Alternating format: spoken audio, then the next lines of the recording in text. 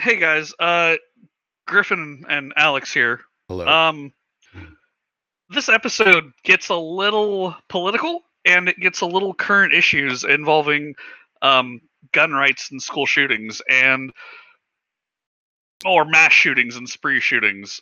We don't want to offend anyone. We don't want to Yeah. make it seem like we're making fun or light of anything. So if you guys want to take this episode off, feel free. Yeah, and also don't watch these movies. Yeah, we're gonna cover Death Wish, the 1974 movie, and Death Wish, the 2018 Bruce Willis film. It's we don't want to talk about these issues because we're supposed to be a lighthearted movie podcast, but these movies really focus on this discussion of good guy with a gun. So sadly, Alex and I have to drag ourselves into this arena. Again, if Yeah, you guys so don't want to listen to this episode, because it does broach on sensitive issues and it does broach on issues that I think Alex and I, while we're both relatively intelligent, I think there are smarter people out there who can discuss this better. yeah, and we're extemporaneously speaking about these topics. It's like we're not gonna capture all the nuance they need. So feel free to Right. take the week off if you want to. Yeah. No one will be offended. I wanted to, honestly. So uh, that's it. We'll bring you back into the episode now. See you next week. Tonight, we review an aging Charles Bronson in Death Wish 9. I wish I was dead. Hey.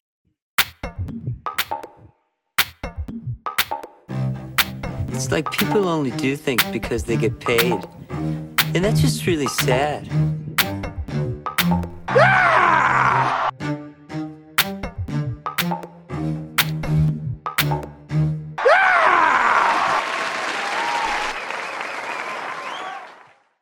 Please hold your applause. Thank you. No. We got a great show for you guys tonight. Yep. Welcome back to Sorry. Reboot Deboot. I'm your co-host, Griffin. I am an NRA fever dream, Alex. And we're the podcast that reboots and deboots movies, their adaptations, albeit video game, novel, or original film. We break it down, we talk about it for you lovely people. That is indeed our MO. So what's going on, Alex? How you been? Doing all right. I got one more week of work, 4 days, and then I get like 2 weeks off for the holidays. So I'm looking forward to that. Hell yeah, man! How you gonna spend it? I don't, write the great American novel, travel. Who knows? Okay. You're laughing because you're so happy for me to finally realize my dreams. You're gonna rewrite On the Road? No, I'm gonna write my own great American novel. It'll be about about working in IT. Is it North of Eden? No, I would. I do really like East of Eden. I would never I would never know, even that's try to why get close to it. Yeah, it's, even as a literature, I know better that there are some things I'll never attain. Yeah, I'm gonna write a book called The Cherries of Wrath. How have you been doing since last we spoke? I've been good, man. I've been good. I playing a little bit of Steam, watching some movies, getting ready for the holidays. Alicia and I did all of our shopping. Now we have to do all the wrapping. Oh yeah, I gotta get wrapping accoutrement this weekend. Yep. Aside from that, just hanging out, living the dream. Cool. Living the dream. So, this week's movie, man. Movies, yeah. They were. Yeah. There's something else. So, okay, we are discussing the 1974 and 2018 Death Wish. 1974, Charles Bronson. 2018, Bruce Willis. Alex, what's your experience with Death Wish? Absolutely none outside of like occasionally I would watch a lot of cable TV at my grandma's house, and I remember seeing like Death Wish 4, 3, 4, and 5 would show up a lot, but I never watched them. I just would see them in the TV guide listing. That was about it, honestly. I was vaguely aware that the story was somewhat reminiscent of like Taken, right? Where it's like Yeah. I knew that like dude's family is offed, and then he goes on a killing spree. Yeah, that was about it. I didn't even know there was a remake until we talked about it like 2 weeks ago or something. So I'm not super keyed into the Death Wish happenings. Right. What about you? I had seen Death Wish 4 and 5. Oh, good. Like in the 90s and the thousands. And I knew that it was, I obviously, like, you know, Death Wish 4 and 5, so there's obviously a 1, 2, and 3, but I never, I never had an urge or desire, because you see 4 and 5 and you pretty much get the point of, like, where this starts, right? No, I felt after watching 1, I was like, they set up a Right. sequel at the end of it, and I was like, yeah, I get it. I'm good. Right. And then, you know, I'd say Death Wish is still widely parodied. I mean, how many characters don, like, Charles Bronson's whole revenge motive?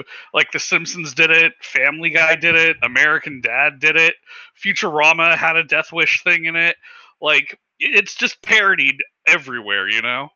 Yeah, and it's there's at least one Biggie song where he talks about Right. murdering people like Charles Bronson. Yeah, so That clip at the beginning was from, well, it was from it was from The Simpsons technically, but it was from a crossover they did with The Critic, so that was actually The Critic. But right. But it was, yeah, the Death Wish thing, and yeah. What I didn't know about Death Wish and what I didn't expect from Death Wish is the whole good guy with a gun message. Yeah, that's it becomes pretty clear early on that, like, that's what's happening. I did not realize how, like, conservative politically this movie. Maybe it only looks like that upon, like, watching it now 40 years later, or 45. Well, okay, or 30, but I can't math. I mean, they call Bronson in the movie. They call Bronson a bleeding liberal, like a bleeding heart liberal, like 2 or 3 times. Yeah, for the first like 10 minutes, right? And he was a conscientious objector in Korea. Right. So they're really setting him up as like, they're like, oh, someone look at this left wing pussy, basically. Right.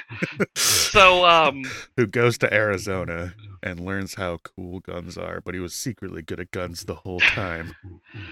Death Wish was based off a novel from 1972, and it had a sequel called Death Sentence in 1975. Okay. They changed the main character's last name, and they changed his job. Originally, he was a CPA. In the movie, they make him an architect. Yeah. I mean, he's doing an architect's job. They give him a goofy other name. He's like a development engineer or something. But right. He's an architect. Yeah, he's Paul Kersey. With an E? Yeah. So, the original Death Wish, Alex, how much would you think it was made for? Oh, I actually inadvertently... Oh, wait, maybe I don't remember. It was like single-digit millions, right? 3.7. Yeah, okay. You want to know what the box office take was? It was like 30-something, I think? 20 to 22. Oh, okay. Million. What did you think upon watching it? I like the aesthetics. I hate the messaging. That was my sort of main takeaway. Like the soundtrack, Herbie Hancock, really good. Right. So good. And the camera work is pretty cool too, honestly. Like they do some early on, like the scene where he's at his wife's funeral and stuff. That stuff all plays out pretty nice. I did not like the movie overall, though. It was kind of an unpleasant experience all the way through for me.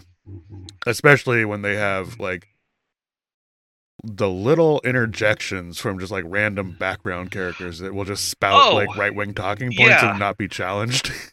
Yeah, it was Like, there's a scene where he's walking into like a party in an apartment, and you just the hear cock. Oh, yeah. this woman I in the have that note. background. Oh yeah. Yep. Yeah. So Yep. very very racist. Didn't love that. I think basically all but the first person he kills are minorities. And the first person he kills is like a homeless heroin addict. So that's fun.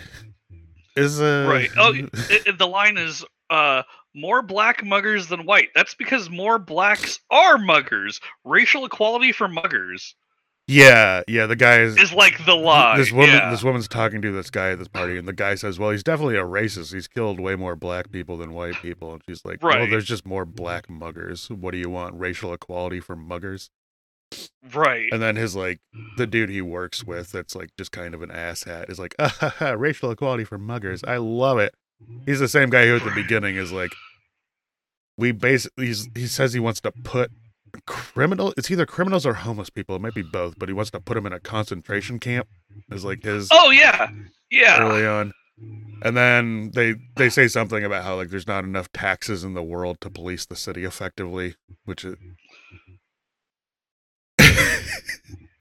I don't. Yeah. There's a lot of stuff like that. And then I was not ready for, like, I kind of thought it was going to be revenge killing, but it's not. He basically just goes out and does random spree killings. Like, he lures people into situations where he gets to kill them as like a, it's like the moral gray area, right? Yeah, he gets like a fig leaf of self-defense by putting himself in situations where he knows someone is going to attack him, and then he basically murders them as soon as they move. That's kind of his whole deal.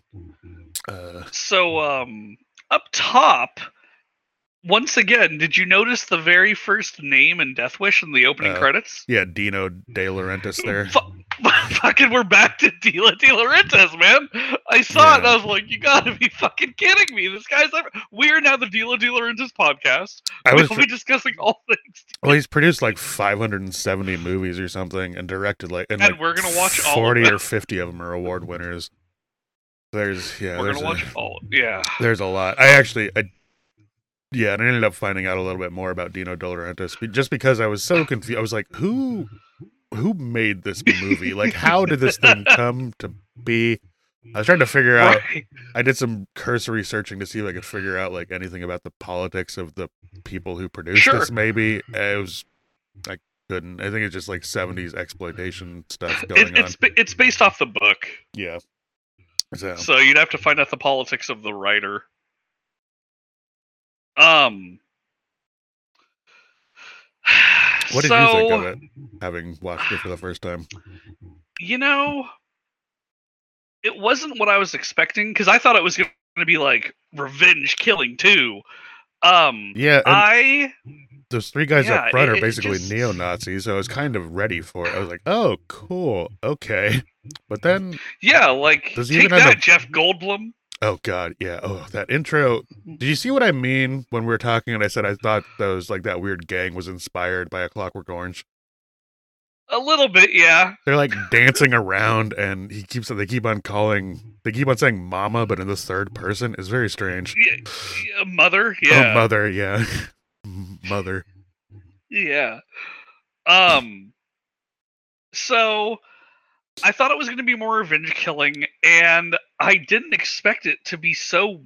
I mean, I guess I should have known it was going to be like weirdly political or like social, because it is like a revenge film, and every revenge film that involves like a shooting or something like that has that edge. At least in American, right? Like in American movies, it has that edge to it. Yeah. Like westerns and samurai movies, those deal with revenge and redemption a lot. But this one definitely had like a political point that it was like kept underlining, you know?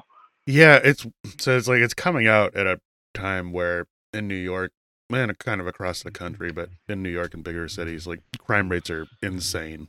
Like, right. New York was in the 70s an extremely dangerous place to live if you were in the wrong parts of it. So like, Right. at least that part kind of checks out in terms of like the setting, which is a separate problem I have with the newer one. But the way they go with it, it's like very, I don't know, it's kind of conventional wisdom. Like we need more white people with guns to clean up the streets. Right. Like it really is the whole, and because they start calling him a vigilante. Yeah. So his wife and his daughter are attacked by a street gang who are the most stereotypical New York street gang you could imagine. Yeah, they kind of look like two extras from the Warriors and then a neon and then a skinhead. yeah, they do. They do. So they attack Charles Bronson's wife, and she dies somehow. Like, yeah, she gets like kicked twice, kind of vigorously, and that's enough for her. Yeah, and then she dies because she's made of paper, and then his daughter becomes catatonic because she was kind of raped, but not fully raped. She was. I mean, if you want to use the technical words, she was like orally sodomized. I think is the what you would call that, which is full on rape. Right. Yeah. And they also spray painted her butt red for some reason. But it wasn't like a violent rape to death. It wasn't like The Last House on the Left, if that's what you're saying. I still did not enjoy watching that scene, and also I'm saying in terms of injuries. Like I can understand like the daughter going catatonic, but really, if she had a good therapist, I think they could have she could have been okay. She could have recovered from that. Having a supporting husband, having a therapist, like talking about the incident. I feel like the way they handled it in the movie was just incompetence. Yeah, I'm not. That part really didn't make sense. The inciting incident there, like none of that made any. The wife dying didn't make sense. The daughter going into a coma and then dying later did not make sense to me. If you look at because really what they showed, it was unpleasant to watch, but it's like. It wasn't. You didn't really. None of it looked life-ending. Yeah, it didn't look like someone was being beaten to death or something. Which. Right, or they didn't look like their bodies had been taxed to an extreme degree. There was no wounds that were really made. There wasn't anything that I could see that those women. I'm like, how'd you die? From what? I think. It's the director or the writer just trying to fridge them as quickly as possible so we can get on to Charles Bronson killing minorities. So Charles Bronson's family is attacked, and then he is sick and tired of seeing the city go undefended. And do you know how many crimes are committed in New York a year? And I can't wake up in this city every day. It's just that, right? But he goes to the city's fucking. He goes to Arizona first and meets that fucking cowboy guy who's way into guns, obsessed with him. It's just a stereotype. Tucson, Tucson still hasn't changed, by the way. I've been to Tucson, hasn't changed. Yeah, or were they in Tucson or? They were in Tucson. Yeah, and it's like a Old West town. I was in Flagstaff 2 years ago. That's pretty cool up there. Dude with the longhorn horns on the hood of his station wagon, and also on the roof of his station wagon, and then the black and white steer leather on all the seats is such a stereotype. He's basically the rich Texan character from The Simpsons, except for skinnier. So, Death Wish, what it did was it made Bronson an American icon. He was 53 when that movie came out, and up until then, he was better known in Europe and Asia. Was he doing a lot of Polish movies or something? Well, he did The Great Escape. Oh, okay. Cool. But Death Wish made him an American film guy, which is weird considering he's 53 and how famous Charles Bronson is, and to think that it came from Death Wish, right? Was he doing Death Wish movies into his late 60s, early 70s? Is that the last Death Wish movie came out in 94 or 95? Oh, so full on 20 years after the first one. Yeah. That makes that critic joke even funnier. An aging Charles Bronson. Yeah. Actually, he was 53 in 1974 when the first Death Wish came out, and Death Wish 5, The Face of Death, came out in 94 or 95. How old is Bruce Willis? He's got to be close to 60, right? I think Bruce Willis is. He's up there. Yeah, well, So apparently this movie also sparked a lot of debate around how like crime should be handled no, and too this at the is, time. so, I mean, this is the conversation I think you and I are going to wade into, because that's all this movie is. Like, this movie hammers, and the sequel does it too. Yeah, well, in this movie, it's like, or like the remake, I should there's not say. even like a debate here. It's basically like this dude starts doing vigilante killing, and then the city loves him for it. There's several times where he's sitting at home watching TV, and it's all these people being like, "We love the vigilante," and there's like this older black Right. woman who fought off some assailants and stuff, talking about how she wouldn't have done that if she didn't know about the vigilante. And they're, Also, like, taking the streets back. Harper's Magazine has no chill in this movie. Are they the? Is Like, that the magazine like, that keeps on showing like they showed like the noose around the stoplight yeah, at the end? Yeah, that's what I'm talking about. Harper's is that like that a was legendary... imagery. That was imagery where it was like, I think they're going for like a Hangman Gang Wild West thing, but this has some real lynching vibes, especially with Like, the people that are being killed by this man. Harper's Magazine is like an American classic magazine. It's highly respected, highly regarded. And in Death Wish, they keep showing Harper's ads, but it's all like pro vigilante killing, like cover art. Yeah, it'll be like two real ones, and then like a "We love Charles Bronson for killing all of these people" cover. And there's several of them. Like, I don't know how the timeline of this movie, but there's like 4 or 5 different issues of this magazine that come out with different vigilante covers on them. I will say the detective, smartest cop I've ever seen in a movie. Oh yeah, he was pretty good. He seemed to have things going. He was a lot less feckless than the two in the newer one. He's like, so you guys know, like, the vigilante, like, always ahead of the cop or whatever, or the police are kind of sitting there confused until it all comes together by chance. No, at the start, the lead detective in charge of this case is like, okay, we're looking for someone who, and then he starts nailing out the profile of Charles Bronson. Yeah, there's a cool part where he's talking about like, we're gonna search for like men this age, start with Vietnam vets, and then after you're through that, move to Korea vets.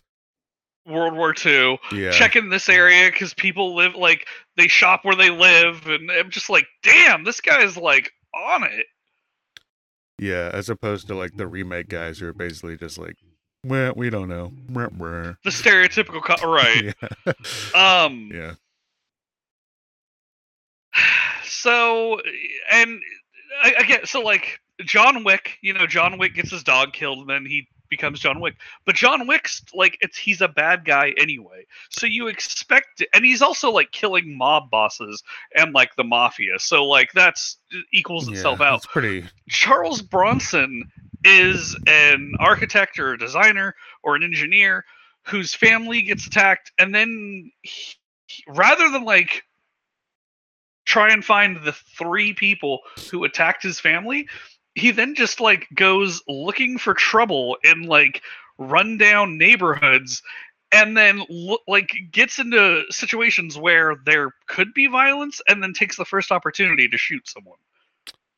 Yeah, he'll go and flash money around people and try and get them to mug him, basically, or like, and then lure them into secluded areas and murder them was one. Lots of stuff like that. So it's pretty.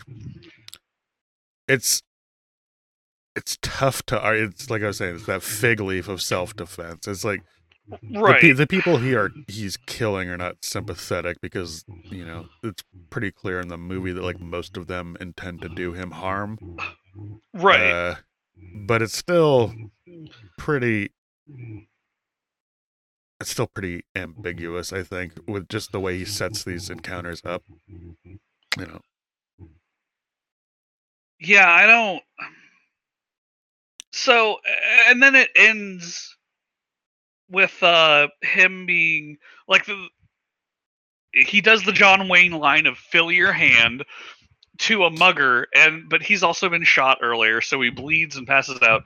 The police find the gun and they find him, but earlier the police chief has been told by the mayor and the district attorney to let the vigilante go because of how low he's actually making the crime rate. Oh yeah, that's another thing too. He's able to like have the crime rate in the city after his Right. week and a half of spree killings, which half the crime in the city in New York. yeah, which like is New York. which is also kind of goofy because like early on in the movie, like the dude is returning from a vacation and his dipshit work buddy is like, you know what the murder rate here was? It was like 24 last week and 20 the week before that.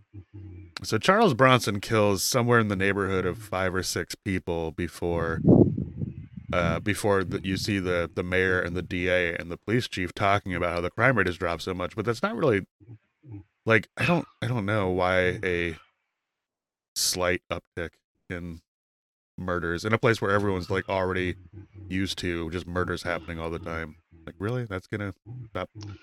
I don't know. Right. And also, it's like he's probably only operating in a single borough. I can't imagine it would drop crime rates across the entire city. You know? Right. Like someone from Queens isn't going to go all the way to like Red Hook or you know what I mean, like downtown Manhattan. They're not going to make their way up to the Bronx. Yeah, unless they get implicated in a rival gang's boss's killing in Coney Island, and if they get back home. I wish they'd I wish they'd remake the Warriors so we could talk about the Warriors. Yeah, I really like the Warriors. So Charles Bronson at the end, like the police find him and they're like, "You're closing up shop. Like we want you gone out of the city." yeah. A young detective finds that gun, right, and then the police chief is like, "You tell anyone about this?" He's like, "No." He's like, "All right, just forget about it. Give it to me. Right. Forget you saw this, and I will." He basically says like, "I'll put your name up for a promotion." He doesn't use those words, Right. but it's implied. Yeah. And then Charles Bronson is like, "Fine, I can relocate because I'm gonna relocate." And then it ends with him in Chicago, like his job of Shy relocated City. him. He's in Chicago and he's like, "I'm helping a woman," and then he sees like guys messing with her, and he like smiles as he makes like a finger gun at them, and then it ends. Yeah, that's great. So he's already ready to reoffend, start doing more vigilante justice. And then then Death Wish 2, 3, 4, and 5, and then 2018 brought us Death Wish, starring Eli Bruce Roth. Willis. Oh, sorry. Directing. Yeah. Oh, that was. Dude, I saw the end of that and I'm like, what? Yeah, I was even more Why? disappointed. And then I read some interviews with Eli Roth talking about this movie. Oh, yeah. I was like, oh god, you seem kind of like a dummy. Okay. I read that too. Yeah, I know the interviews you're talking about, where he's like, I think it's up for the audience to decide. And, Yeah. I presented a balanced picture. We just, it's just the issue. Yeah. Like, okay. Ooh. I don't think you did, bud. So Bruce Willis in this plays Paul Kersey, but now Paul Kersey is a doctor. He's a surgeon in like a trauma ward. I don't know. He treats a lot of gunshot victims in Chicago. In Chicago. So it's picking up where the original Death Wish essentially left off. Yeah. Different big city. So you've seen 4 and 5. Yeah. Are the Death Wish sequels basically just him like starting up in a new urban area and then murdering people and then leaving at the end? Is that? Pretty much. That's sort of what I figured. Okay. Pretty much. In one of the Death Wish, I can't remember what it is, but like he's recovered his life and he's in LA and he's with his wife and they're doing their whole thing, and then she gets. So is it like The Godfather? Like I try to get out and they pull me back in. Right. Yeah. Criminal scum keep pulling him back, and he gets pulled out of retirement, like John Wick. Right. And he gets better guns every time. Like Death Wish 5, he's using a huge shotgun. So okay. So Paul Kersey is a doctor, which at least I thought was cool this time, because I'm like, hey, a doctor, do no harm. Okay, I can. Okay. Apparently, that oath is not super binding. Oh my god, yeah. I think of like other doctors, or like Hawkeye, right, in MASH, and like that character, they did plot points in that show where they tried to get Hawkeye to carry a gun or like hold a gun or use a gun, and he stuck to his oath. Yeah. And it's in MASH, he's like seen his buddies die and like the ravages of war, and it kind of It's like more of the motivation for why he doesn't want to participate in that shit. Right. As opposed to Bruce So- Willis, who presumably watches people die from gunshot wounds all the time. But he's like, you know what? And just If only has I a had the breaking guns. point. Yeah. yeah, right. So It takes typical one thing. late night gun store commercial to tip him over the edge. We'll get to that fucking commercial too. Yeah. So Bruce Willis's wife and daughter. By the way, I love the actress who's the daughter. There is something about her acting capability that sells it for me. Because that entire like breakfast scene when she gets accepted, there was like something genuine in that scene, and it was her. It was her reaction. It was her interacting with Bruce Willis. It was her just. She is a cool actress. I don't know her name, and I'm sad I didn't look it up beforehand. But there was something about her acting ability in that role that just really sold it. Yeah. I liked all the actors in this movie were pretty good, I thought. Yeah, she was really good. I liked the wife. I thought the wife was pretty good too. Maybe it's because I like her from other stuff. There's the wife's pretty cool. Bruce Willis is less okay. Bruce Willis in this. Yeah, he's okay. He's sort of. I was thinking when I was watching this. I think maybe him and Keanu Reeves draw emotion from the same pool, and the better Keanu Reeves gets at displaying emotion, the worse Bruce Willis does. Worse. Because he's so flat. He basically ranges from slightly pleased. He will momentarily grin, and then he will be slightly miffed, and then still he doesn't really frown. He's just sort of like a flat affect throughout the entire movie, and it's not really like in a cold-blooded killer way. It's just that like I think he's just kind of overacting at this point. Like not overacting, but like he's over it. I think he's just like not really that concerned at this point in his life. He's Bruce Willis. He's made his money. He's gonna make royalties off of shit. Like he doesn't need to act anymore, even if he is acting. Yeah, I think that might be it. You know, or maybe Nicolas Cage is taking all of the acting ability for himself, and that's why he overacts because he has an influx of it. Yeah, there's something going on there. You know, look into it, viewers, or listeners. So. You know, Bruce Willis, same thing. His family get attacked. Oh, but one night he's had enough. Yeah, but they make the attack happens in kind of a similar way. So, like in the original one, right? It's that the wife and daughter go and they get groceries delivered, and these random thugs pull the slip with the address on it and then follow them home and assault them. And in this one, it's like they're at dinner and the valet guy, Miguel Javier, was that his name? Who happens to be Mexican. Yeah, well, some kind of Hispanic. I don't know if they talked about his. Oh, right. Who happens to be of Latin origin against a white family. It's fine. I think they tacked really hard in the opposite direction for this one, actually, because he's like one of the only non-white people that they end up they killing. make him a thug. I get it. But he finds their home address in the nav thing on their car under like the save location. Yeah. And snaps a picture of it. And like honestly, I don't know that they didn't have to die. Like if the daughter didn't stab that guy, I feel like they would have just robbed it and left. Yeah, that was weird. So this was like I get she was trying to defend herself from like a maybe rape, but even like the other robber was trying, like he stopped the dude from like touching her. Yeah, so and they're doing a whole thing before like the home invasion starts. They've also been sort of setting the stage with like talking about the crime rates in Chicago through these various like radio voiceovers. Oh my god! Right? So they have Sway from like of MTV and Boondocks fame. And this is my inexplicable head wrap. Yeah, Sway and his inexplicable head wrap. He's sort of giving what I would call he's the on Shade 4-5. Yeah, Shade 4-5. Yeah, Sway in the morning, Shade 45, Sirius XM. Yeah, look at you. He's giving sort of what I would call like a neutral standpoint. I think the movie thinks that he's representing like the left side of like a gun argument, but he's really just sort of, he doesn't really ever say anything one way or the other. Right. So they have him presenting one side of it, and he's not like He's talking about crime rates going crazy in Chicago, or like murder rates. And they also have this guy, Mancow Muller, Yeah, they do, buddy. who is like a Chicago native and got, he's been doing radio in Chicago for like 20 years. I guess he's on Sirius XM too now. I wonder if Sirius XM sponsored this movie. But he is giving I sort thought of Mancow like retired. Oh, maybe he did. I don't know. I thought Mancow retired like a year or two ago. No. Well, this was made in 2018, so a year ago still be after this movie, right? Yeah, But well, yeah, you guys. I mean, people have probably heard of Mancow. He was born in Missouri. He worked in New York for a little bit. he's like a Did some, yeah. right-wing shock jock radio host. Like, He's like a less well-versed Dennis Miller.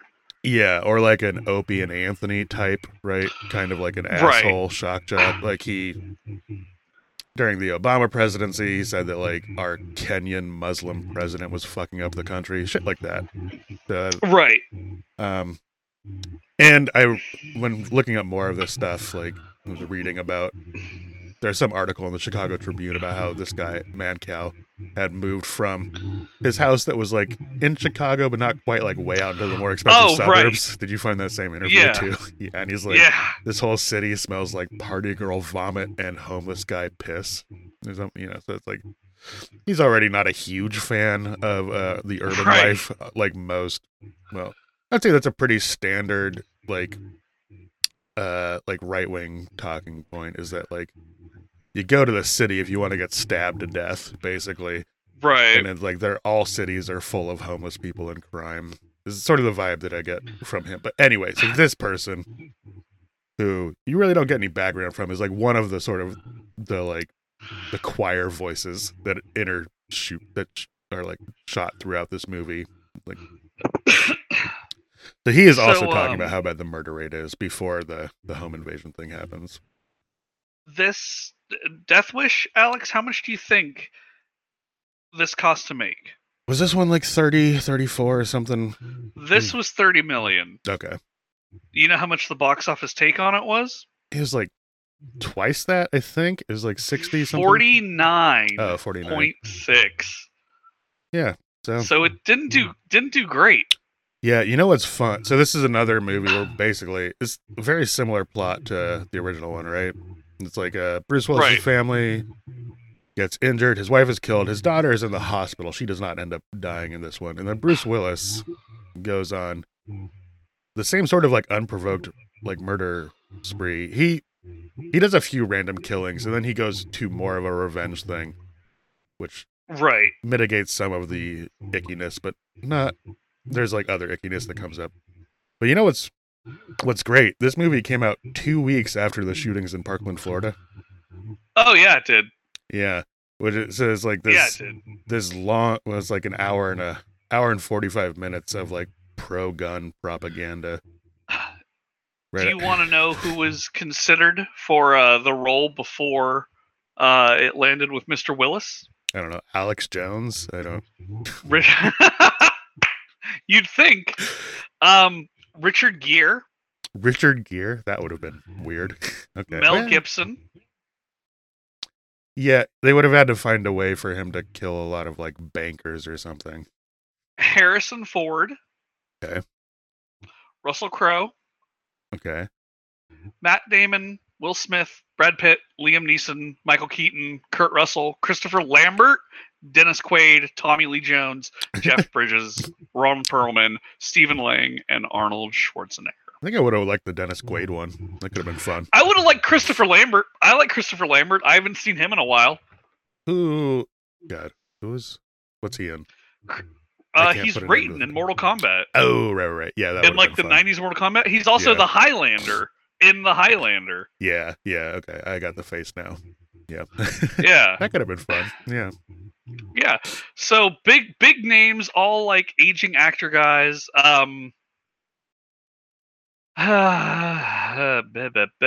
It's just this movie is very this one is even more explicitly like pro-gun, like like straight up NRA talking points in the first third of the movie.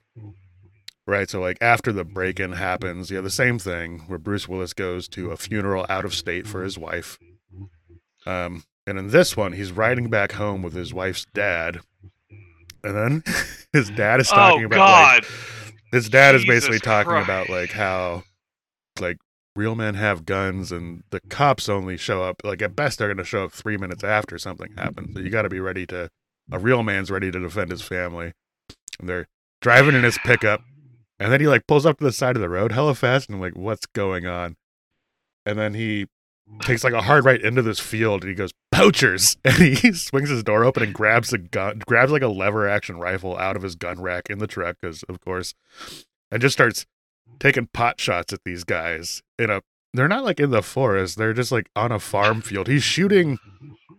It's like there's the dudes in front of him, and then there's farm buildings behind him. Like there could be people back there, and he's just, he just unloads a couple of shots at them as they drive away. And then, but he said poachers. That was like a mutilated deer. Like it had an open gut wound. Yeah, I'm not sure what they were doing to it. Poachers don't mutilate the meat like that. That's not like... Yeah, like poaching in America is just hunting somewhere without a permit, or like a place... Right. Or somewhere that you are not allowed to hunt, basically. So like it could be places you could normally hunt if you had a permit and you don't have a permit.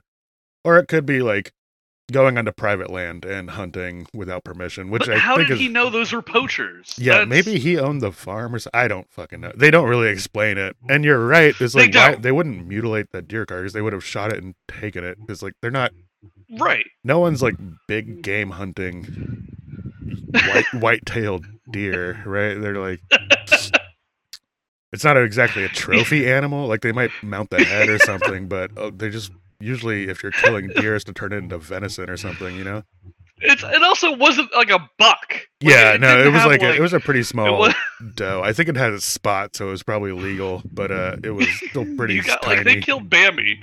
Yeah, almost. Yeah.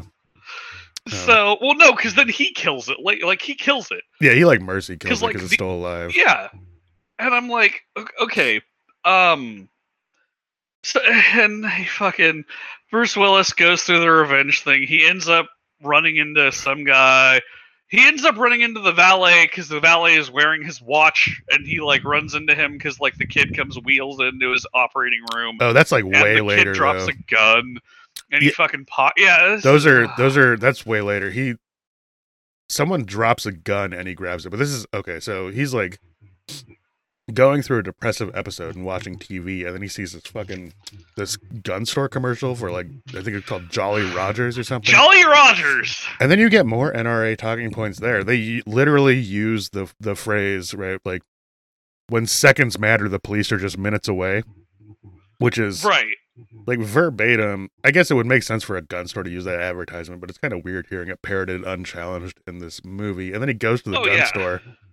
The gun store scene was pretty fucking bizarre to me, because he's just in there. Bethany. Yeah, when he's talking to this gal, and she's like, "Here's all of our guns," and then this type. There's like our, what'd you say, like bladed weapons, long rifles, pistols, and then these are all of our used weapons. And he's like, used. She's like, used, but not used, but used.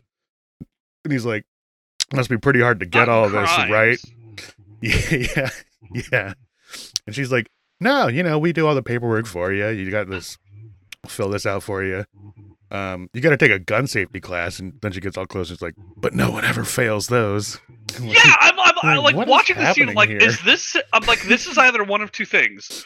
This is either done earnestly, or this is done as satirical. Like, this is either a satire of like gun stores, or this is a mirror of a gun store looking at itself. Yeah, it like, made me. I don't know what this is. It made me think of that scene in the first Jumanji movie where Van Pelt goes to buy a gun, right? But that one is clearly played for comedy because they flip the close sign over on the door, and then like the gun. Right. He also pays with like gold coins. Yeah, and the proprietors of that gun store instantly ready to sell him an illegal weapon. Right.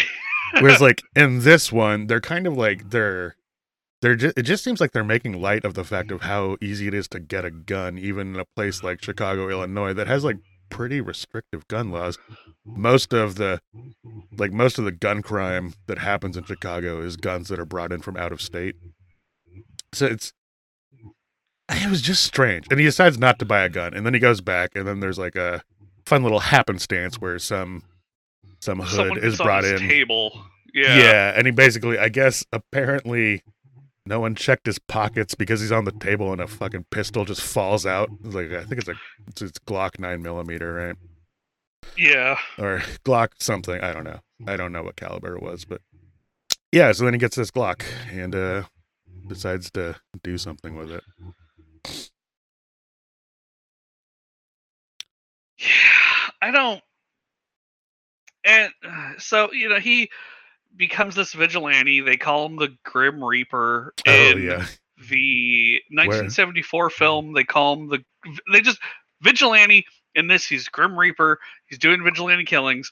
And then they have like the roundtable discussions of, is he making this better? Is he bad? Is this your neighbor? Like, what if this was your neighborhood? Blah, blah, blah, blah, blah. Yeah. He kills like a drug dealer. He fucking stops like a carjacking. Blah, blah, blah, Yeah. blah, blah. Yeah, and that's the other thing. It's like these crimes that do not carry the death penalty as punishments for them, you know? Like, the carjacking one especially was basically like, they were fleeing. He shoots at them as they're fleeing and hits some guy in the neck. He crashes into a fire hydrant and a power pole. And then he gets into like a gunfight in the street with the passenger in the vehicle. Right. It was, I don't, so they don't, it's not like the first one where every one that Bruce Willis kills in this is just like a random person. I think he does like 2 or 3 of those, and then he moves on to tracking down the people that killed his family. Right. But it's still very similar vibes. Like, and then they have the radio host going back and forth talking about like, I don't want to endorse vigilante killings, but he is making the neighborhood safer. Like, no one even rebukes it. It's just, they do the same thing where it's just like, yeah, this is probably a good thing. And so he ends up finding the people who, burglarized his home, killed his wife, put his daughter in a coma. His daughter recovers. He ends up finally killing the big bad guy. The police come up to his house and they're like, "You're done?" And he's like, "I'm done." And they're like, "Good." And then it's him dropping his daughter off. He sees a guy like steal a bag, and then he calls the guy out and he smiles and does a finger gun thing at him. It's just the same thing that Charles Bronson does at the end of the first one. Oh, yeah. Also, the last scene though is like this final confrontation with like the big bad guy. But the big bad guy like sends a hit squad after him, right? So this is Bruce Willis in this, like 2 weeks ago, had never fired a gun before. They make a point of showing that like the first time he fires the gun he found, he does this. There's this thing where if you hold, like, I don't know if it's all guns with a slide or just certain pistols, but like if you hold your hand too far up the grip, the slide will come back and basically like cut the meat of your hand open in between your thumb and index finger. And he does that to himself the first time. And they do that to try and point out that he's pretty inexperienced with firearms. And they go from that to, at the end of the movie, he kills like a 4-man hit squad that broke into his house effortlessly. He's just like, it's like he got special forces training watching infomercials or something. And he even dual wields an automatic and a pistol. Yeah, and he's like hiding under corpses and shit. He's doing like guerrilla tactics. They do, and like this is a person who they show several times. He's like watching YouTube videos to learn basic stuff like cleaning his gun. This is a doctor. Yeah, or like This is a doctor. This is do no harm. A doctor. Yeah. And somehow he has like, because he fully does basically seem like a special forces commander by the end of it, right? Like him and his daughter get home, and then he just like catches something out of his corner of his eye, like across the street, and he's like talking very calmly to his daughter, right? And he's like, someone's here, hide in this closet, call the cops, be quiet. And then he like stages this like ambush for all of these hit squad guys. It's insane. I mean, they mentioned it earlier, like his brother in the movie is like, your dad used to be a scrapper. Yeah, he said he used to get in fist fights. It's not really the same thing. Right. I'm like, yeah, like I guess it's Bruce Willis in an action movie. I don't think he's also again like a doctor, But that doctor also like tortures a guy and then kills him in like Oh. a human's like he becomes a saw trap. I had 'cause almost he literally forgotten has a about car that. crush a guy to death. I had almost forgotten about that. That scene was legitimately hard to watch for me. I did not. I was like, oh, this is the Eli Roth part. Okay. Ugh. So he's supposed to be a doctor, and along the way of him like tracking down. Yeah. So the guy who was the valet is dead on his operating table, and he takes the guy's phone, and then he uses the guy's fingerprint to unlock the phone, so we can get like an idea of where to go or whatever. There's a So he ends up little Right. nitpicky, but he unlocks the phone one time and he doesn't. They don't show him going in and changing the lock screen settings or anything. So it's kind of like, that phone's going to be locked in 5 seconds. You got to cut that finger off or something, bro. something. So he just runs along or whatever, and there's a scene where he is tracked down one of the guys who burglarized his house, and he cuts his thigh and starts pouring. Yeah, and he's talking about what he's doing too, right? It's like he's exposing the specific nerve that runs along your thigh. He's become a serial killer. Yeah, he's like full on sadist torturing people. He starts pouring brake fluid into this dude's open wound that he just caused while he's like tied down to an elevated, like he's tied down underneath an elevated car held up by a jack that he is very much in control of. Yeah, and he's interrogating him. And then afterwards, he's like, "Are you going to kill me?" And Bruce Willis says, "I'm not going to kill you. Jack is." And then he like rips the jack out from underneath the car, but he does it by like a chain. And then like the car just comes down and crushes the dude's like head. It turns into like a watermelon. Yeah, it's just like I had a real unpleasant time with that. I had to hit the skip button twice to just like try and find the dialogue spots because I didn't want to listen to this dude scream for 10 seconds at a time, which is it would have been like one of the second or third torture scenes you see in like a Hostel movie or something, with more Eli Roth stuff. Right. So and I was just like, doctor never held a gun, but really into torture, apparently. Yeah, he's such a commando, right? Like, there's another scene where he gets into a shootout he goes to like that weird bar / pawn shop / like storage area for stolen goods, and he's getting into this gunfight, but he's doing this thing where he's able to like, he's fighting this guy that's like in a different room, and he's looking at security cameras showing him on the ground and like triangulating where he should be shooting and getting him like through cover and stuff. He's way too effective at it. Getting into fist fights when you were 10 does not explain any of this. No, it doesn't. And so then, like the police are like kind of gaining on him. They kind of realize it's him or whatever, but they can't pin him. So then like the main guy who like broke into the house or whatever breaks back into the house, and this is after he's killed the 4-man hit squad or whatever. So then Bruce Willis kills him with like the surprise him desk where you can hide a rifle in it. That was some fun plan and payoff. They showed it early on in that first gun commercial, the desk with the little dropout compartment with a fucking AR-15 or whatever assault rifle was in there. Yeah, that's what Alicia and I have a headboard that does that. Cool. Shotgun can you go guys in there. have matching thunderwear? We do.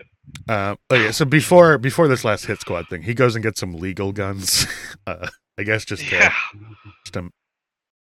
this is another thing. This guy is like a fucking criminal mastermind, right? Like he goes and buys all these legal guns so that he will have like a monicum of an alibi for the cops. He's basically like perfectly executed.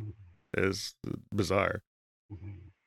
Because again, doctor, like a guy who like before he has any weapons tries to stop like these two guys harassing a woman, and he flinches when they go to punch him. Yeah, and they show him like, this is another.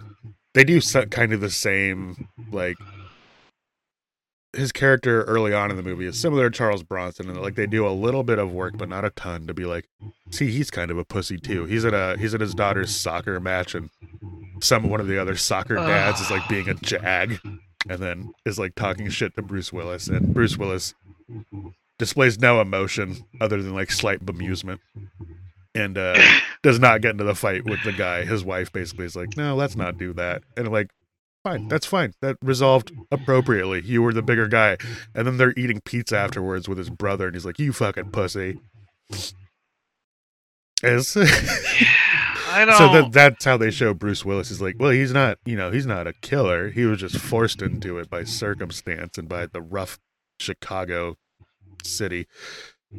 Which like, There's another yeah. thing about this movie just kind of is like spouting these crime stats. We're not even. They just keep on saying like all-time high, like murder rates out of control. Right. That was not the case when this movie came out. Like the murder rate was like going up sort of everywhere in America, but it's going up from a 40-year low. It's like we're Right. still nowhere near like the violence that used to be, like even in the 90s or whatever, right? Like if they had just like, if you adjust the scope from like 20 years to 22 years, then we're still at like all-time lows.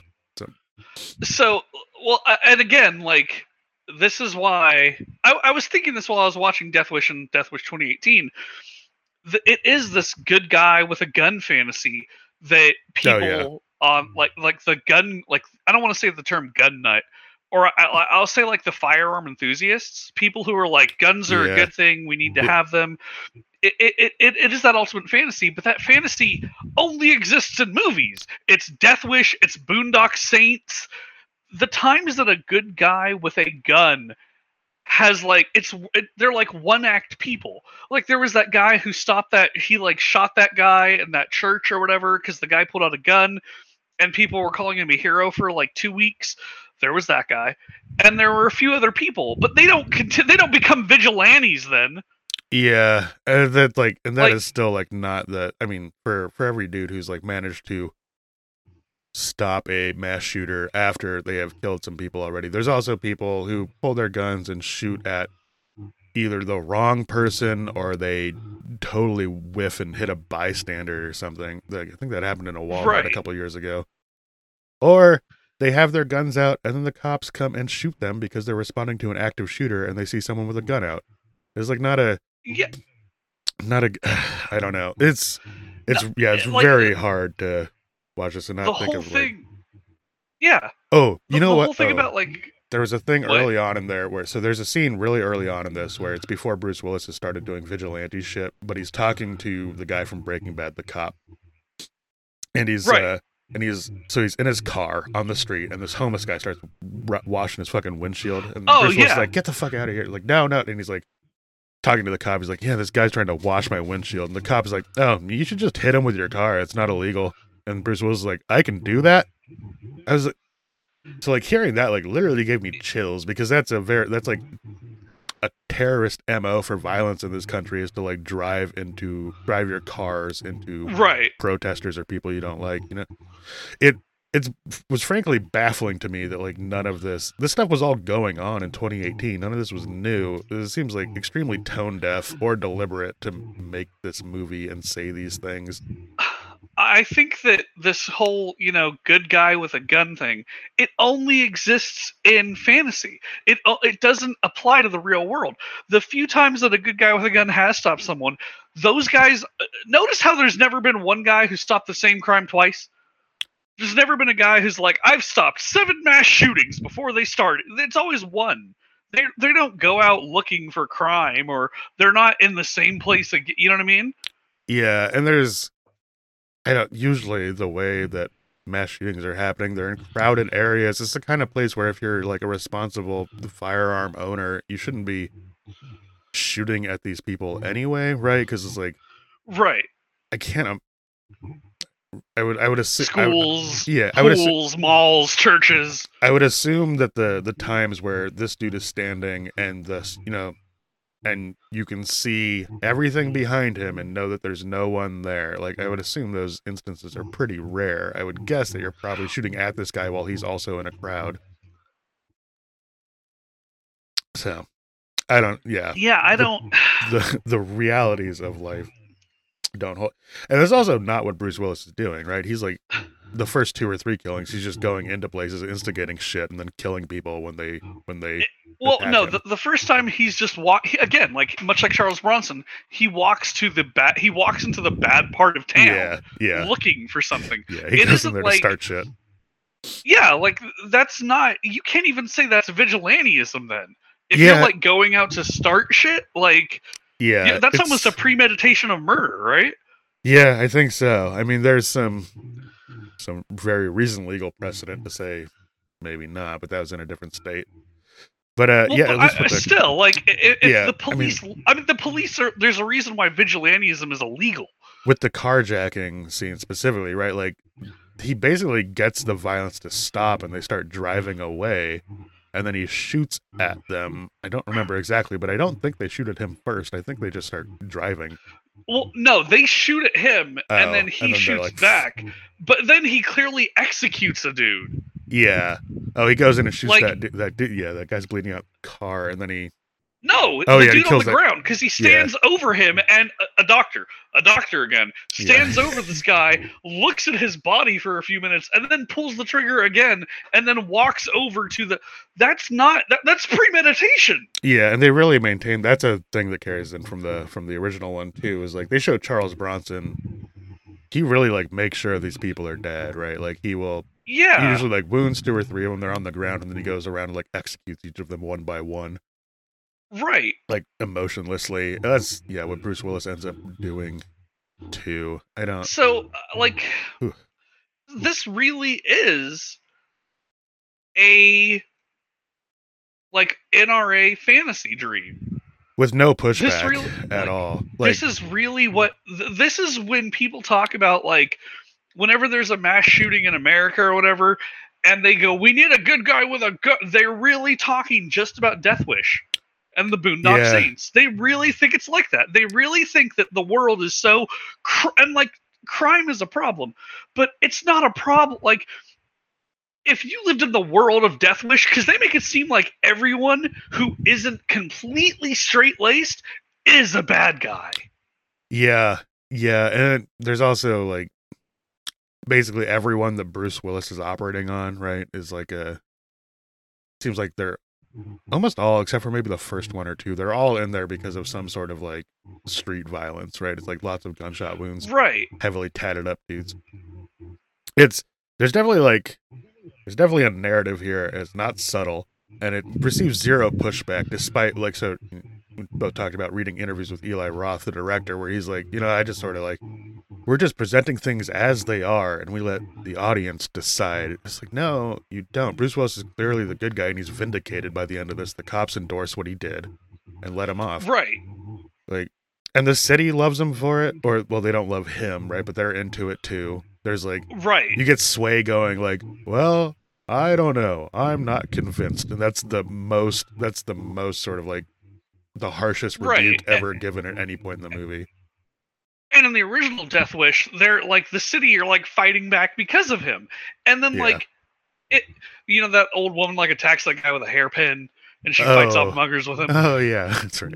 You And like in the new Death Wish, and then like in the new Death Wish, that guy gets killed because he's trying to be his own vigilante, so he dresses Yeah. up in a hoodie. Oh yeah, I forgot. and then he gets shot because it's like, I get what So- you're trying to do. There's a single But like you're- 10-second scene where they say like, maybe don't do this because you might die, but you could be Bruce Willis, so who knows? Right. And it's like, this isn't. Yeah, generally not a fan of anything that encourages people to go out and police areas with Or- guns like this. I It's mean, hard- I wouldn't say the movies are encouraging, but they're definitely an ally to that argument, right? Yeah, it's hard to like watch this and then not think of like Ahmed Arbery, right? Who's like chased down by those 3 dudes doing a quote unquote citizen's arrest and then murdered. Yeah. So it's Yeah. hard Or, not to- Kyle Rittenhouse. Yeah, I was gonna say that too. That one seems even closer to this, where I mean, he didn't even have his family attacked. He was just upset they were being mean to the Walmart. So I don't. Well, no, I mean, it was in self-defense. Yeah, Like, I mean, that the jury, right? You have to go with what the jury said. yeah. Like, they did attack. Like, they bec- did attack him first. right because But I think because of the ways that the laws are written in Wisconsin. Yes, I don't think that was like wrongly decided. I disagree with the way the laws are set up there. That like you can have 3 Well, so people that's murdered what- and no crimes occur. But well, that's what this. Yeah. So, I think that in the big gun debate, we need to talk about mental health checks we need to talk about a smarter way to regulate like gun shop buying and like gun shows and things like that. But I also think that we need to regulate in terms of our fascination with hero worship. Yeah, there's a lot of like the sort of lone wolf, like vigilante gunman.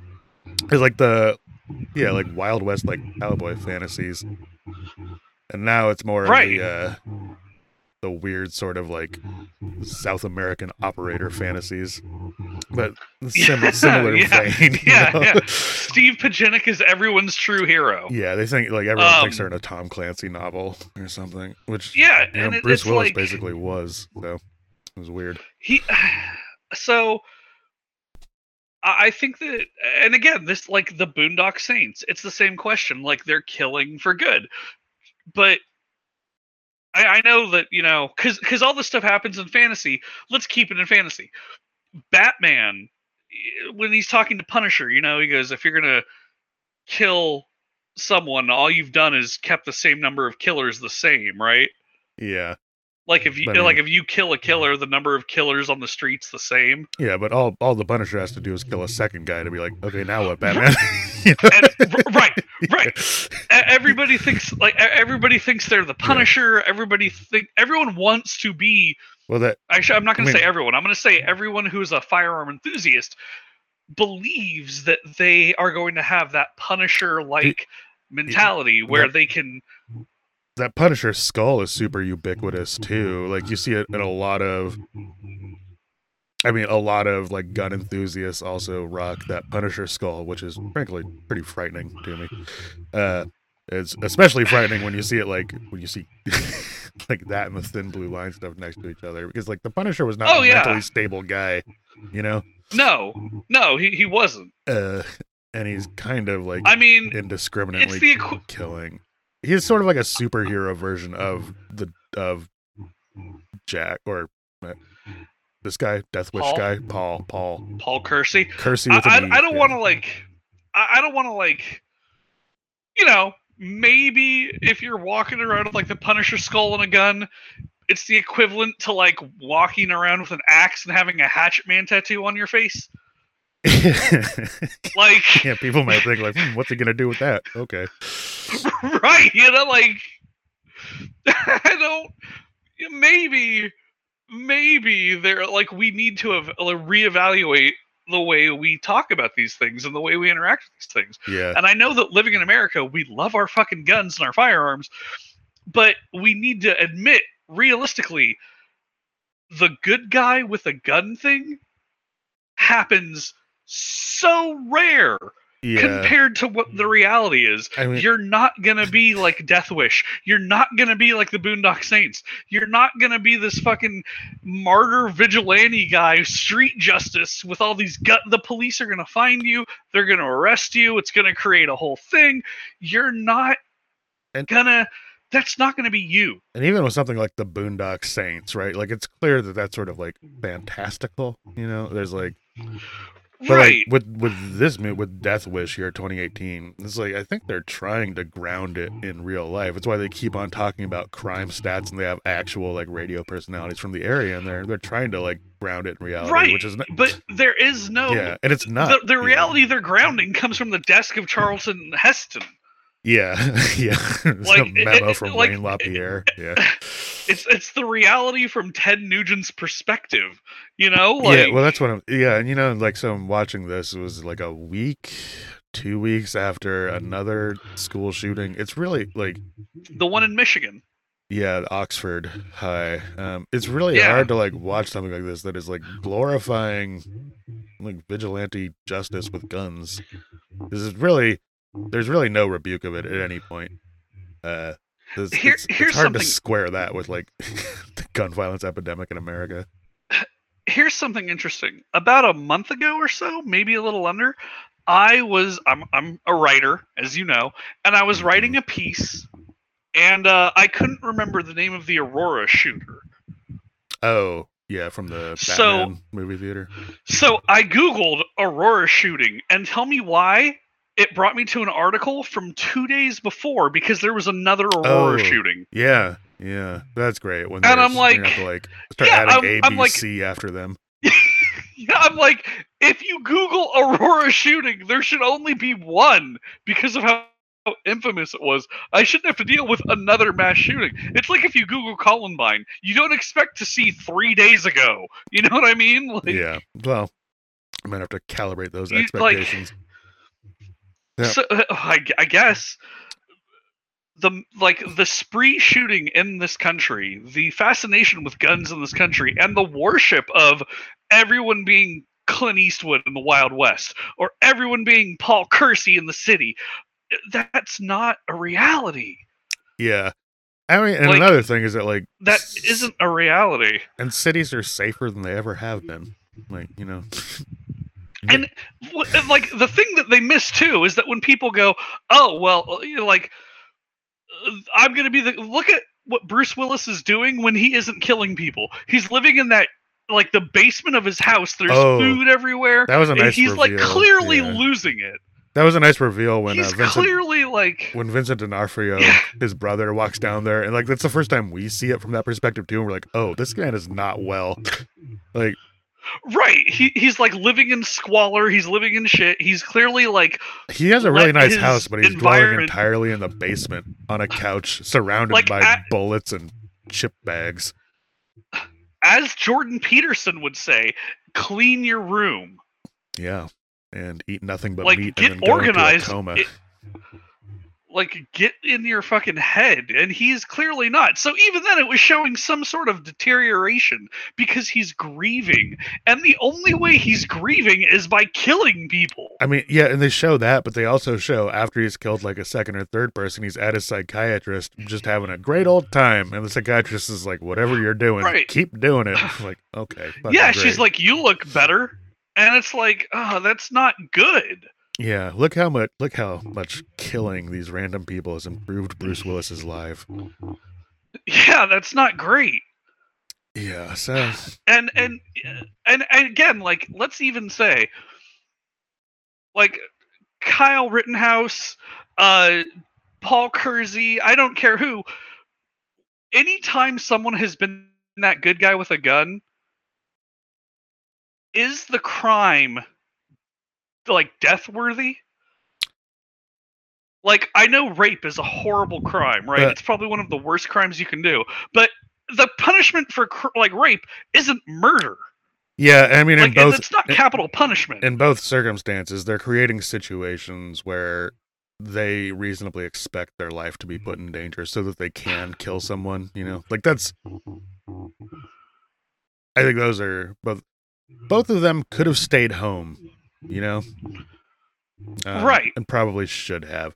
Especially with the Paul Kersey guy. He's like, his whole MO in both of these is basically, well, with that ice cream man, he basically just walks up and shoots him in cold blood. He doesn't even try to get him he doesn't even try to provoke him. He just shoots him. Cold blood, broad daylight. And, yeah, you know, you can have the conversation of... None of his buddies tried to shoot back. I don't know. It was weird. You can ask the question, like, should this be a punishable thing? People are like, yeah, he's cleaning up crime, but you're not, like, they don't realize the bigger picture is that if we lived in a world where everyone carried guns, like, look at the Wild West. Everyone thinks that, like, there were no shootouts in the West because everyone had guns. People were fucking dueling each other constantly. Yeah, I mean, and we do live in People were getting shot in the back. They were getting shot in taverns and bars. They were fucking getting murdered openly. Like, everyone had a gun and everyone was killing everyone. Yeah, I mean, and we basically have, you know, that in a lot of places in this country, and it hasn't really...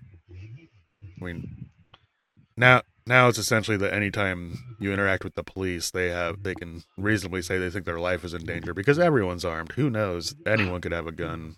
So, right. Doesn't really... You've got citizens on edge. You've got police on edge. You've got police on edge because of citizens. You have citizens on edge because of police. We have, like, this very fucking the tightrope of a social, like, of a civilization right now that's hanging on by like 2 fucking guns, and it's like, who's gonna pull the trigger first, and the under what circumstance, and yeah. Like, not great. I was not a fan of. Yeah, well, just the way this movie glorifies all of that stuff is frankly irresponsible. Here's the kicker for me. Here's the kicker for me. I actually like guns. Yeah, I don't mind them. I enjoy guns. I want to buy a firearm. I have actually 2 in mind that I'm going to pick up as soon as I get the money saved for them. I like guns. But with that being said, I'm also not looking for a target. Yeah. I mean, I'm also not mentally unstable. I'm self-aware enough. I have a pretty good health system mentally. I have a pretty good support system from friends and family. Like, I don't fit the profile to where, like, I'm in some depressive hole and I just have a stockpile of fucking firearms. That's another thing that doesn't get brought up too often, but like half of the deaths I was looking up gun violence statistics for an unrelated reason before we decided to watch these, and so it was like 30,000 firearms related deaths in America in like 2017, and I think over half of those are suicides. That's another thing that doesn't really, like, easy access to firearms does push the suicide rate up. So another part of this. Because suicide is hard unless you have a gun. Yeah, there's this saying that like the trigger pulls you, and you get the suicide rates are higher in places where people are isolated with easy access to firearms. That's like not. There's this whole like toxic miasma around guns. I'm not as into them. I don't know exactly where I land on it. I'm fine with people going to like the range or something. That doesn't really bother me, or hunting doesn't bother me. But when you see like those pictures of dudes that are in a fucking AM/PM with guns with like 3 pistols strapped to themselves, I start to wonder, like, what are you preparing for, dude? This is absurd. You live your life like this thinking it must just be stressful to like. The other night, so about 2 weeks ago, Alex, Alicia accidentally broke the glass on her vape. Uh-huh. So we're trying to find a vape shop that was open, and we go to like a little dodgier part of town. We go in there.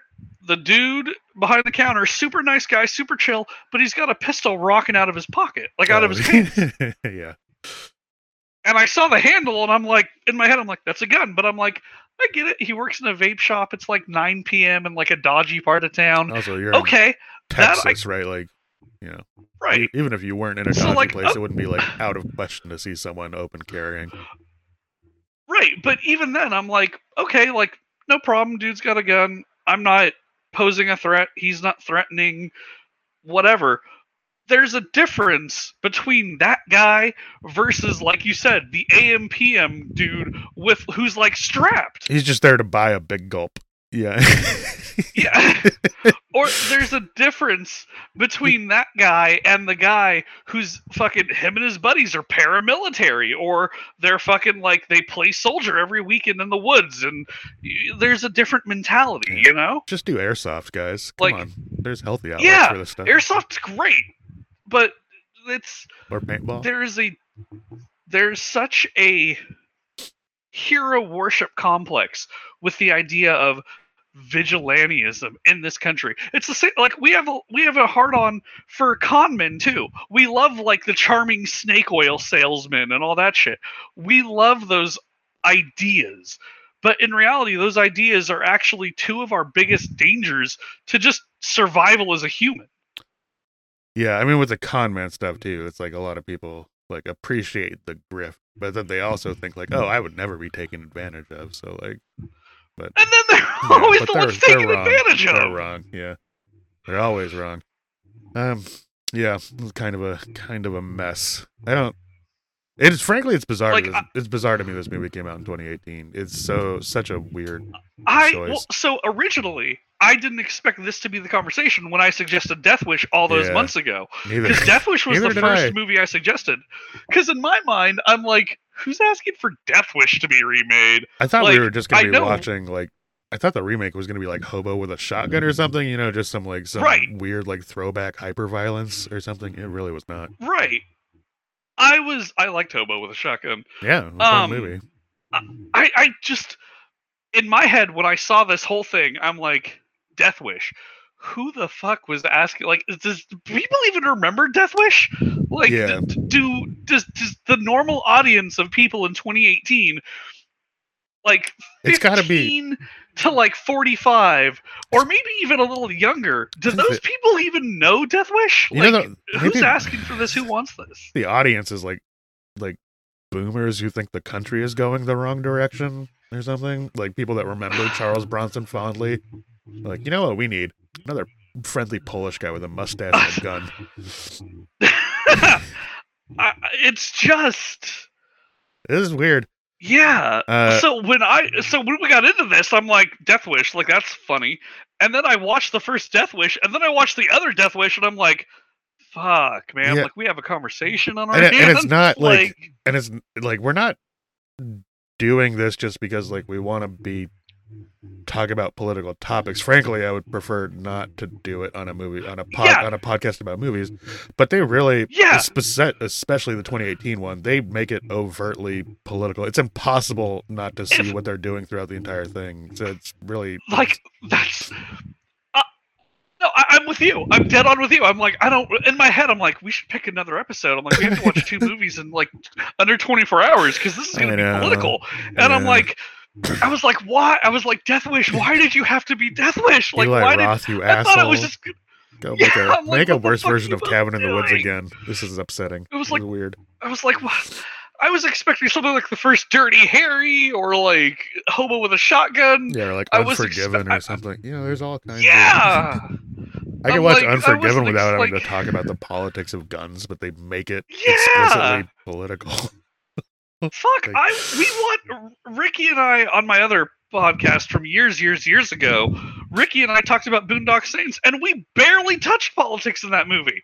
Yeah, you really don't have to. Like, it's, you don't have to, but Death Wish hammer, like it fucking ham-fisted, yeah. like it rams it down your throat from like every aspect of this movie. Any time that Paul Kersey is like the only kind of pathos or the only kind of like growth or the only kind of discussion this movie gets into fucking always goes back to, is gun violence a problem? Is the vigilante helping or hurting? And it's like, and then I don't want to be assaulted with your fucking talking point. yeah, they say that, and then it's always followed up 5 seconds later by, I don't know, I think it's probably pretty good for the city. Or like Mancow being Yeah. like, I don't want to endorse vigilante killing, but you know what? I endorse this. Which- It's Ha just, fucking ha from that guy. Dude, like we're a fucking movie podcast, and I'm sitting there thinking like, yeah, can we'll have we to watch 2 new movies in we'll have under to 24 vet, hours? We'll have to Like, vet things a little more thoroughly next time. I guess. I don't know. in my head, I'm just like, I was frankly- like, oh, they remade Death Wish. That's well, this whole. Yeah. This is the reason why this podcast exists, because I saw they redid Death Wish, and I'm like, who the fuck asked for Death Wish to be remade? Yeah. It was Like- pretty baffling. I don't know. Was Bruce Willis And then bored or I- something? He's like not like doing Red isn't doing it for him. I don't know. It was weird. Like, Death Wish is the entire movie this podcast exists, because that's where I got the idea of, like, we need to talk about all these fucking remakes and reboots. Because, like, who was asking, what moviegoer is Yeah. going, you know what I want to see? An updated version of Death Wish. We're getting out of pocket Like, up here. It was just... Yeah, we didn't oh need my it. God, And dude. I think it might have made the world a worse place. I don't know. I But kind of it think also so, sa- too. it also sounds like it wasn't received super well. I can imagine the circles it was received well in, but didn't do amazing. Did they have a sequel in the works that got canned or something? I don't- No, oh, this okay, was... Thank God. It did too poorly. Okay, yeah, cool. It did way too poorly. Like, They oh, so that's like- uh, yeah. So that's like at it least. was so Oh, sorry. Finish. Go ahead. it was delayed from opening Oh, okay. because the fucking Vegas shooting happened several days beforehand. So they were gonna open it, and then the Vegas shooting happened, and then Parkland happened. They They were delayed we it. can't push it again, so we'll do it 2 weeks after Parkland. Like, Cool. Well, the Vegas one is like the biggest mass shooting in the country. It was like 55 people, I think. yeah. So, fun stuff. And, I know we have some foreign listeners, so this might all be. Yeah, things are crazy over here, guys. Yeah. Don't come. Yeah, Like don't come like here. Kamala Harris says, don't come here. Yeah, please don't. Do not come. It is dangerous. Yeah, so in Death Wish 2018 grossed 34 million. In Canada, it grossed 14 million, and then the worldwide take was 48 Okay. against a production budget of 30 million. So it really did. Yeah, so Like, it made like it $10 million tanked. or something. Okay. Yeah, and like the movie couches itself with.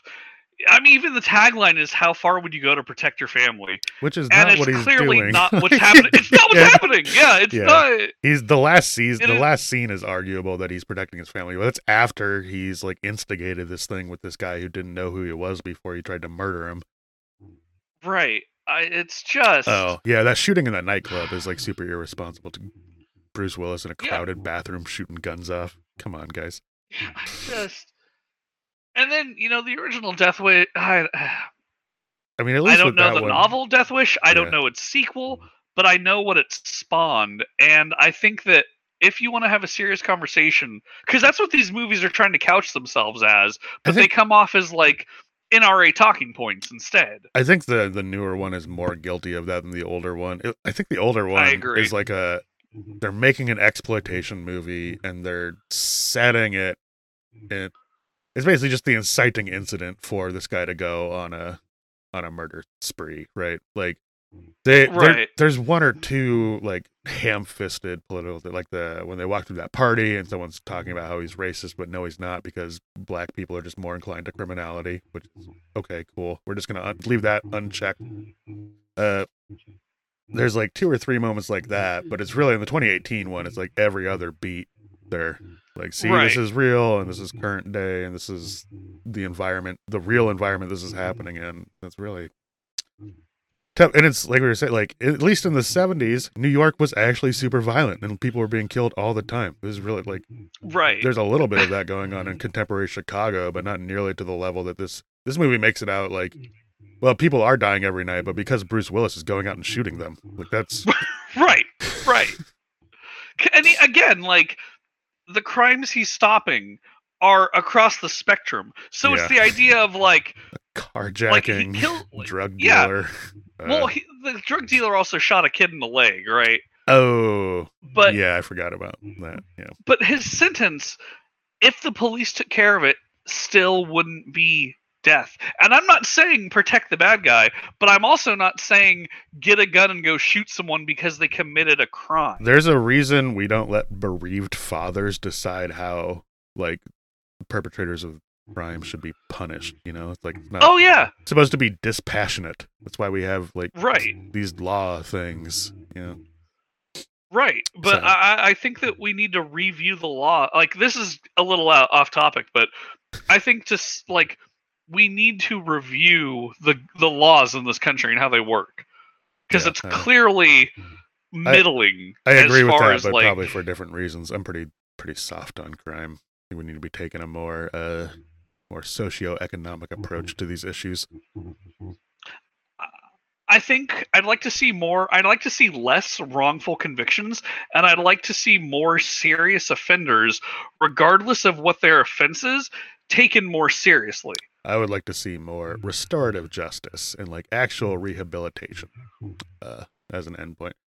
But this is like a whole Yeah. other thing that they. That really don't get it. that's not, our podcast isn't this. Yeah. Look what this fucking movie Yeah. turned us into, man. back there Like, to the two uninformed people talk about criminal justice reform. Cool. yeah, right. All right, guys. Next week we're doing Jim Carrey movies. Like, I just We will we be need talking a about fucking Liar, power cleanser, Liar, dude. and the implications of the criminal justice system. we're going to be talking about The Mask and all about lying and deceiving You gotta people and remake The hiding your true Mask. intentions. You watch The Mask and Son of the Mask. Can we not? Yeah, I really don't want to. Yeah, guys. I think we're just Alex, gonna- what are you gonna do? You gonna reboot or deboot? Definitely not gonna watch this fucking movie again. I don't know. I'm gonna say deboot. Like hard deboot on this one. I'm baffled about why this exists. Like you were saying, it's Yeah. truly confusing and poorly timed and ill-conceived and not. I don't know. Yeah, deboot, hard deboot. Pull the power cord. Yep. I'm gonna Deboot. put a death wish on on this Oh, franchise. Good. You're gonna make finger guns at it. Yeah. Yeah. So, all right, guys. Next week we'll pick something better. But I was your vigilante co-host, Griffin. Yeah, and I was I don't know, Texas guy with a funny, or Arizona guy with a crazy station wagon, Alex. See you next time. Well, we better get going. I wonder, will we ever see each other again? Who knows? God willing, we'll all meet again in Spaceballs 2 to search for more money.